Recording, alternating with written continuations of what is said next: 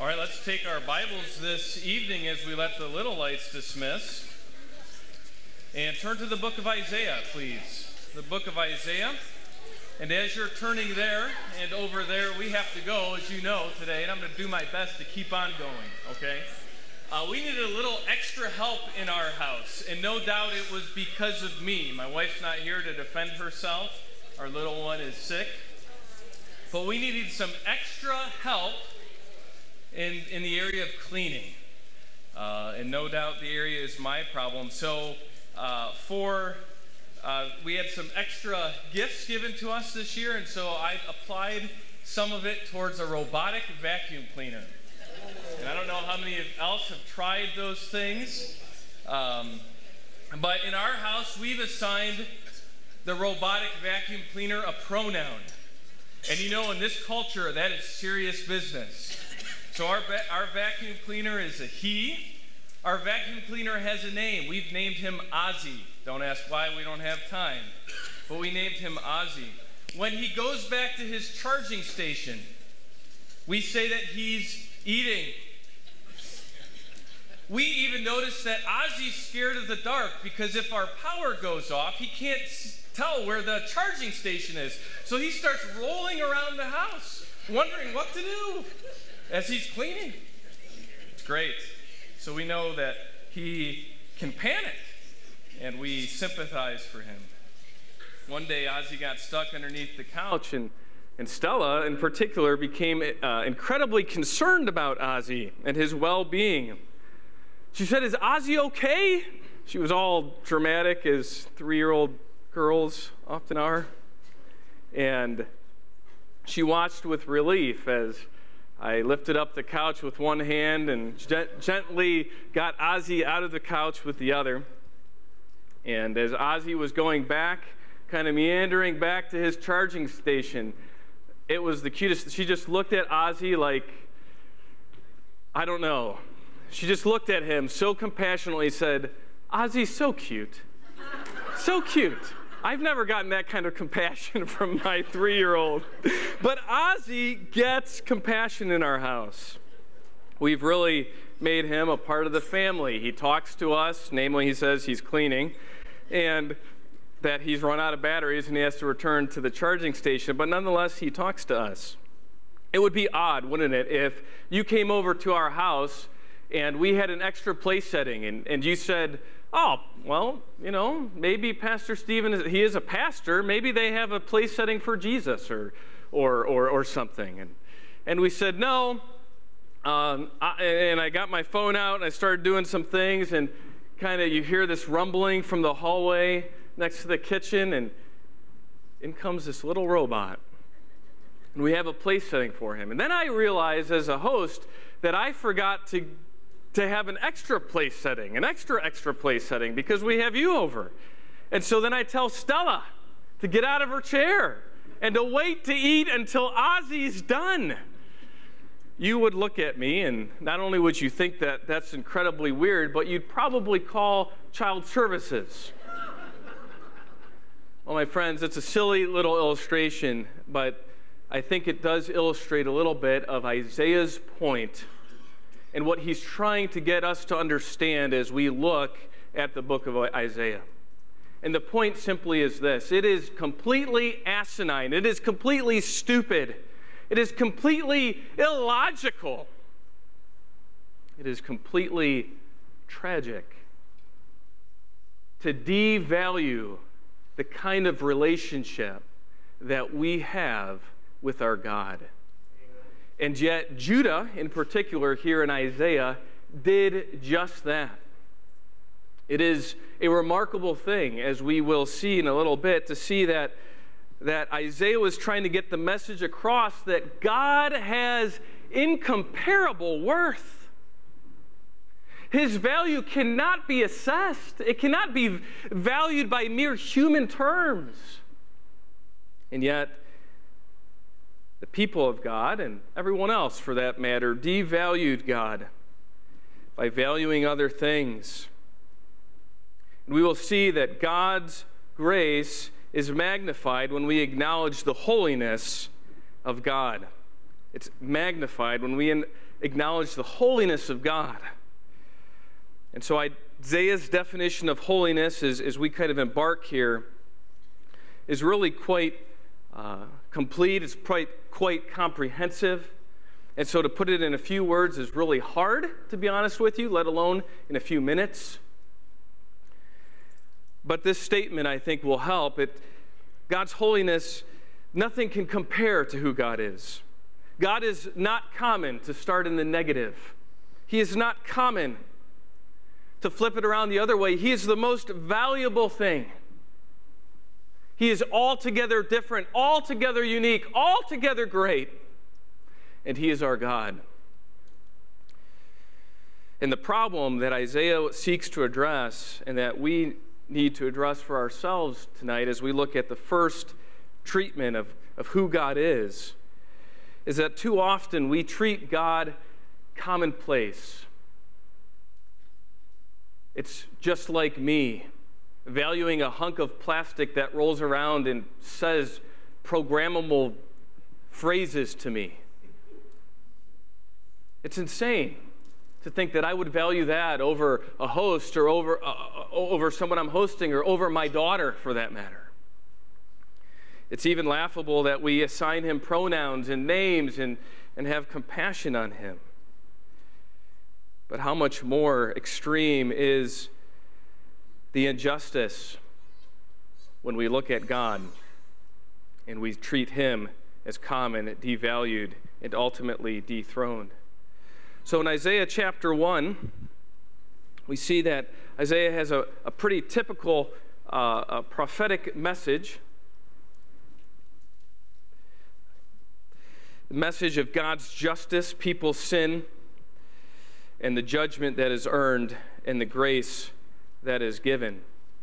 Isaiah says, "Listen, O heavens, and hear, O earth, for the Lord speaks. Sons I have reared and brought up, but they have revolted against me." God brings in, through Isaiah, this very special relationship that God has bestowed on His people, Israel, and here specifically Judah in the book of Isaiah. And He treats them as sons, and He has reared them up. And think about the Abrahamic call and all that went into that, and all that He did for them through the Exodus, and continues to do through the conquering of the land. And what did they do? They revolted, or they broke, to use covenantal terms, because I think this refers really to the covenantal relationship that God has with His people. They were disloyal to Him. And why? Isaiah brings up the question, why are they disloyal? Why would this happen? Well, my friends, it is because they did not understand the value of God. The value of God, God's intrinsic worth, His nothing can be comparedness, that He is holy. So why did they value other things more than God? And we're really just diving into Isaiah here, but I want us to really understand a few concepts before we can understand fully the answer of why did they replace God? Why did they have this propensity to do that? We have to understand a little bit about Isaiah and about the author, about the context in which the author and the book was written. There was a great deal of pressure from other nations, as you know, in Israel's and Judah's history, namely in the beginning of Isaiah, the Assyrians. Isaiah's ministry spanned several kings, as Isaiah chapter 1 has us, records for us. And turn now to Isaiah chapter 6. Isaiah chapter 6, where we see that in the year of King Uzziah's death, the first verse. That certainly gives us a timeline, but it also gives us a context. A context. Who is Uzziah? Who is Uzziah? Well, Uzziah was a valuable king. He did what was right in the eyes of the Lord, Chronicles and Kings tells us. He was moral. He wasn't perfect, but he was moral, and he was good. He also was prosperous, Chronicles tells us. As long as he sought the Lord, God made him prosper, and so that was true of most kings, and of Israel and Judah in particular. but also understanding the international scene and the pressures that were going on here in Judah and Israel. He was militarily strong. He had military strength.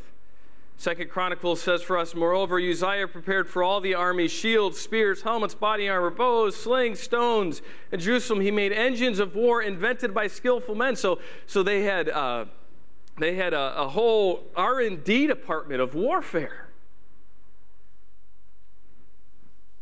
They had towers, corners for the purpose of shooting arrows and great stones. Hence his fame spread afar, for he was marvelously helped until he was strong. In other words, until his reputation went before him, until his name was uttered and nations said, no, we're not gonna even make him upset. He was militarily strong, and then he was militarily victorious. Chronicles again tells us God helped him against the Philistines. I mean, put Israel's and Judah's history right into that. One of their fiercest foes. He conquered, he was victorious. The Ammonites also gave tribute to Uzziah and his fame, extending to the border of even Egypt, that great power. For he became very strong. So Uzziah was, in a word, a safe choice for a king. He brought about safety. He brought about what everyone would hope for in a military leader, in a national leader. And yet Isaiah here in chapter 6 wants us to understand that it is in this context, in Uzziah's death, that he is visited by the Lord sitting on a throne, lofty, exalted, with the train of his robe filling the temple. As a nation, it was altogether too tragic to lose a king like Uzziah. One who insulated, one whose reputation went forward and protected just by his name alone. It's hard for us to understand as Americans. But my friends, it was a terrifying prospect of uncertainty that the international scene would threaten now that Uzziah had come off the throne. Let's look at Isaiah chapter 6, verses 1 through 5 in particular. So I read the first verse. So then in the second verse, in Isaiah's vision, we see the seraphim. He stood above him, that's God, and each of them having 6 wings. With 2 he covered his face, and with 2 he covered his feet, and with 2 he flew. What I always love to see about the picture of the seraphim is God had to give them an extra 4 wings so that they could cover and shield themselves from God's glory and still remain in the air with the other 2. And one called out to the other and said, "Holy, holy, holy." That is the superlative. In other words, God is altogether the most valuable, the most unique, the most uncommon, the most magnificent, the most set apart. Look at what they sing. The whole earth is full of his glory. What's God's glory? It's not an esoteric, mystical reality in Scripture. In fact, Psalm 19 vividly displays the glory of God through creation. Here, Isaiah attributes that the whole earth, everything, all things, attribute to the assets. That could be a way that we could think of God's glory. The assets of God. And what are the limits of God's assets? Nothing. All of creation display his glory. The response is instructive for us of the seraphim. It's also instructive of us of Isaiah. Then I said, "Woe is me," right? Verse 5, "I am ruined because I am a man of unclean lips, and I live among a people of unclean lips. For my eyes have seen the King, the Lord of hosts." And it's not until the burning coal, is touched to Isaiah as a figure that only pure, holy can address or come to or approach a holy God. And so the problem that Isaiah begins to unveil for us is that Judah here in particular my friends, completely got the value of God wrong. They were too overwhelmed with the loss of Uzziah to remember that the God of Israel was their God. What in the world could they value more than God? Well, they valued their kings. They valued their kings. Look at chapter 7 with me real quickly. Here we have the opposite. We have Ahaz, verse 1. Now it came about in the days of Ahaz, the son of Jotham, the son of Uzziah, so the grandson of Uzziah. We have Ahaz. And we see that he had, there was a threat here. Let's just read on. The son of Jotham, the son of Uzziah, that reason the king of Aram and Pekah, the son of Remaliah, king of Israel, went up to Jerusalem to wage war against it, but could not conquer it. So there was an alliance formed because of Assyria. And that alliance was Israel and Syria. That alliance threatened the existence of Judah, as we see there. Look at the reaction. When it was reported to the house of David, saying, the Arameans have camped in Ephraim, his heart and the hearts of his people. In other words, they got together and they were making plans to invade.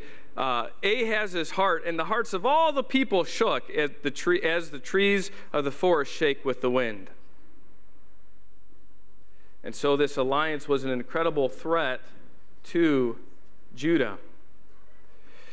Verse 4, and say to them, verse 3, then the Lord said to Isaiah, go out now to meet Ahaz, you and your son, Jashub, at the end of the conduit of the upper pool on the highway to the fuller's field. And so what does Ahaz do? Ahaz goes out and he's inspecting one of the most critical aspects of Jerusalem, the water supply. Trying to get the water supply into Jerusalem, trying to finish that project. And say to them, take care and be calm, have no fear, and do not be faint-hearted because of these two stubs, and that is of Syria and Israel, the smoldering firebrands, on account of the fierce anger of Rezin and Aram and the son of Remaliah. So, my friends, what is the reality? Well, God says, you know what? Verse 10, because of time, I'm going to give you a sign. The Lord spoke again to Ahaz, saying, I'm going to give you a sign that Israel and Syria will not conquer you, that you can trust in me.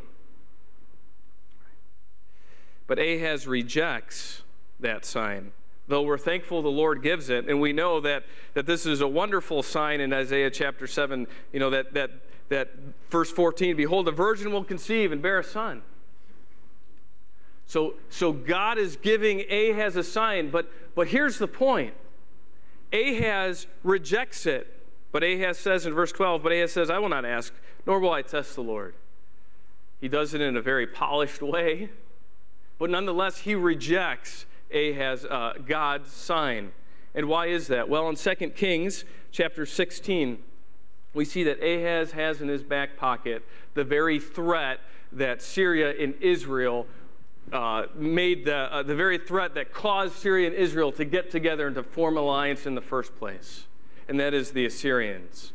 And so in 2 Kings chapter 16, Ahaz sent messengers to Tiglath-Pileser, king of Assyria, saying, I am your servant and your son. Come up and deliver me from the hand of the king of Aram and from the hand of the king of Israel, who are rising up against me. Ahaz took the silver and the gold that was found in the house of the Lord, that is the temple, and in the treasuries of the king's house, and sent a present to the king of Assyria. So the king of Assyria listened to him. And the king of Assyria went up against Damascus and captured it and carried the people of it away. And in verse 10, we're going to start skipping things, but in verse 10 we see that actually Ahaz did a full-blown rebuild of the altar and of the worship in the form of the Assyrians' gods. And so the point is, Ahaz says to the God of heaven, no thank you, I don't need you, we are good, I value the power and the might and the prestige and the fame of the Assyrians over you. My friends, Isaiah 7 and Isaiah 6 give us a great juxtaposition of what Isaiah is trying to get us to understand. And that is that God's grace is magnified when we acknowledge the holiness of God. And specifically, in the few minutes left, all right, I want us to understand that Isaiah uses a very special name throughout the book, the Holy One of Israel. And that really displays Isaiah chapter 6, that God is holy, holy, holy. He is transcendent. He is high and lifted up, as chapter 57 tells us. And he is also Emmanuel. Chapter 7, God with us. He is approachable. He is the God of Israel.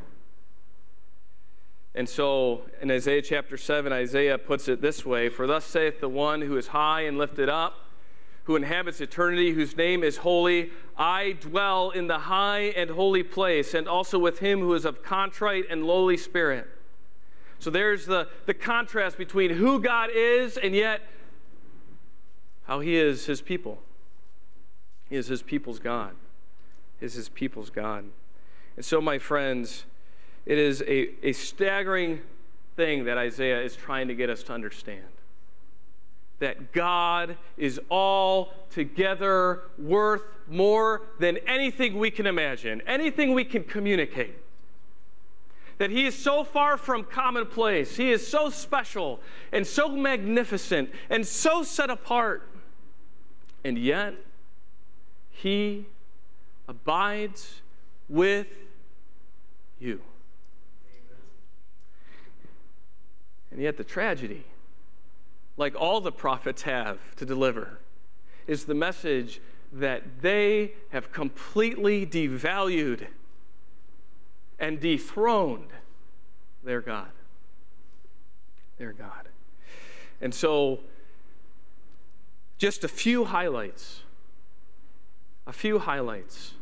of this special, transcendent, altogether different God of the book of Isaiah. Again, these are very, very much highlights. God is the creator. That's a pretty large theme, especially in the last half of the book. And he's the creator of everything, Isaiah chapter 40 tells us. He is the creator of everything. He is the creator alone. And think about that. Why does God have to say that? Isn't that kind of just obvious? If he's the creator of he had no counsel, he had no one to consult with, no one taught him, no one informed him, no one directed him.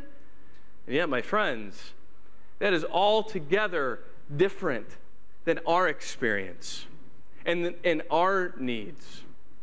Even here at Grace Church of Mentor, we embrace the reality that we need counsel. We call it personal Bible study, discipleship. We need that. We need that counsel. We need that advice. We need someone to teach us. Anybody that has an infant or had an infant at one point knows just how helpless we are. We start. My friends, God is altogether different. No one is his counsel. No one is his guider. No one had to teach him. He is the one who has formed us and redeemed us. And so he is creator without counsel or without assistance. And he is our creator, and we are his special creation, Isaiah chapter 43. Everyone who is called by my name, and whom I have created my glory, whom I have formed, even whom I have made. And so you could cross-reference in your brain Ephesians chapter 2, verse 10, where we are his workmanship. Colossians chapter 1, where we are created for Christ and his glory and his alone. God is sovereign, And as we'll study the book of Isaiah, that's certainly going to be a theme in how God uses Assyria. We saw that in Isaiah chapter 7. We'll see it again in Isaiah chapter 14, that he systematically demonstrates, that is, Isaiah systematically demonstrates that God is sole sovereign. No one can thwart his plans. Isaiah chapters 13 through 23 enumerate 10 nations where God demonstrates his sovereign control. Critics even want to divide and triple divide the book of Isaiah because of the reality that God is sovereign and he has control even over the future, and they can't grasp the supernatural reality of prophecy. Of Egypt in chapter 19, that he will bring to pass their government, their economy, their wisdom, in general, their confusion, just like he did in the Exodus. But yet, he's also sovereign to save and to forgive. And Isaiah kind of brings in this whole remnant theology where God's mercy and grace are opened up gloriously to all who will come and all who will be saved because of God's sovereign hand.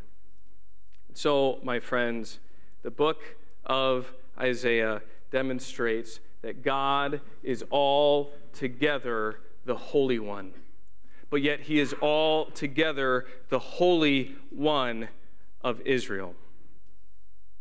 In closing, let me just give you this illustration. Do you remember the Concorde, the supersonic jet? I believe it flew until about 2006 or so. And that was the big deal. No passenger airline has broken the sound barrier since. It took two countries that originally budgeted $70 million and ended up spending $7 billion on the project, Britain and France. It took 10 years and hundreds of engineers in a room. And at the end of the day, it was an economic failure. They didn't make money on it. It just cost them money.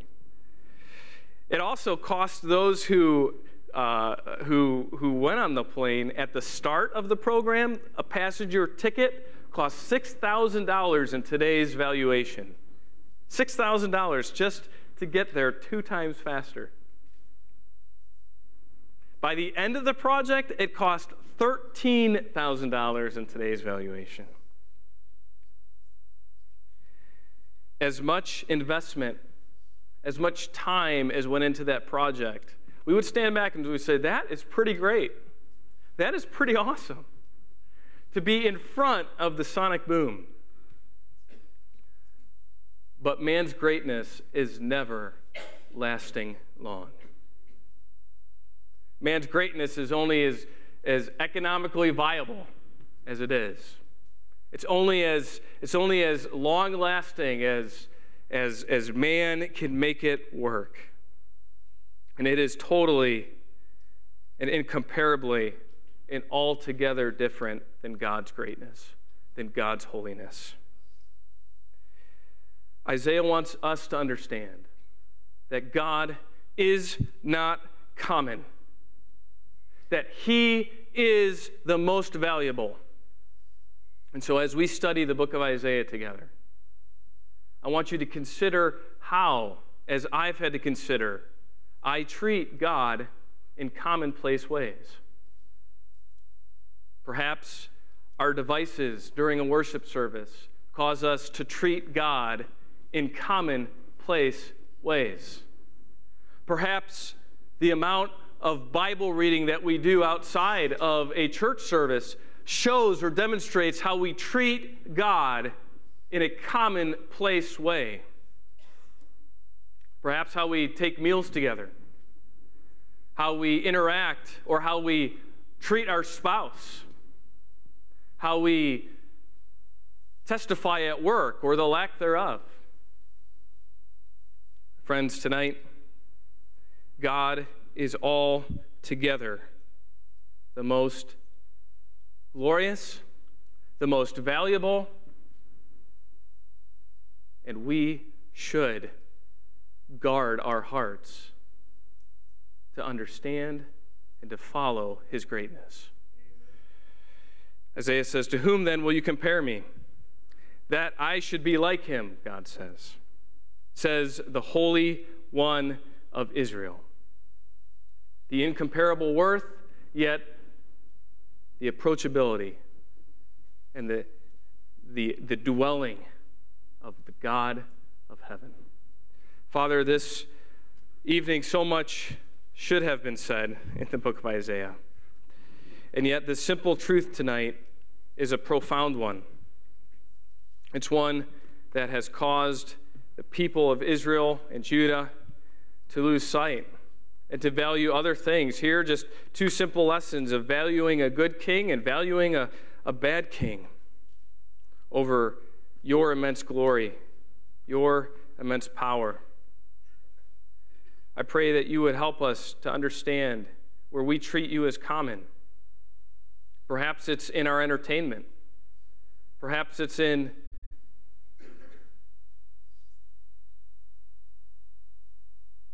how we approach you at the Lord's table.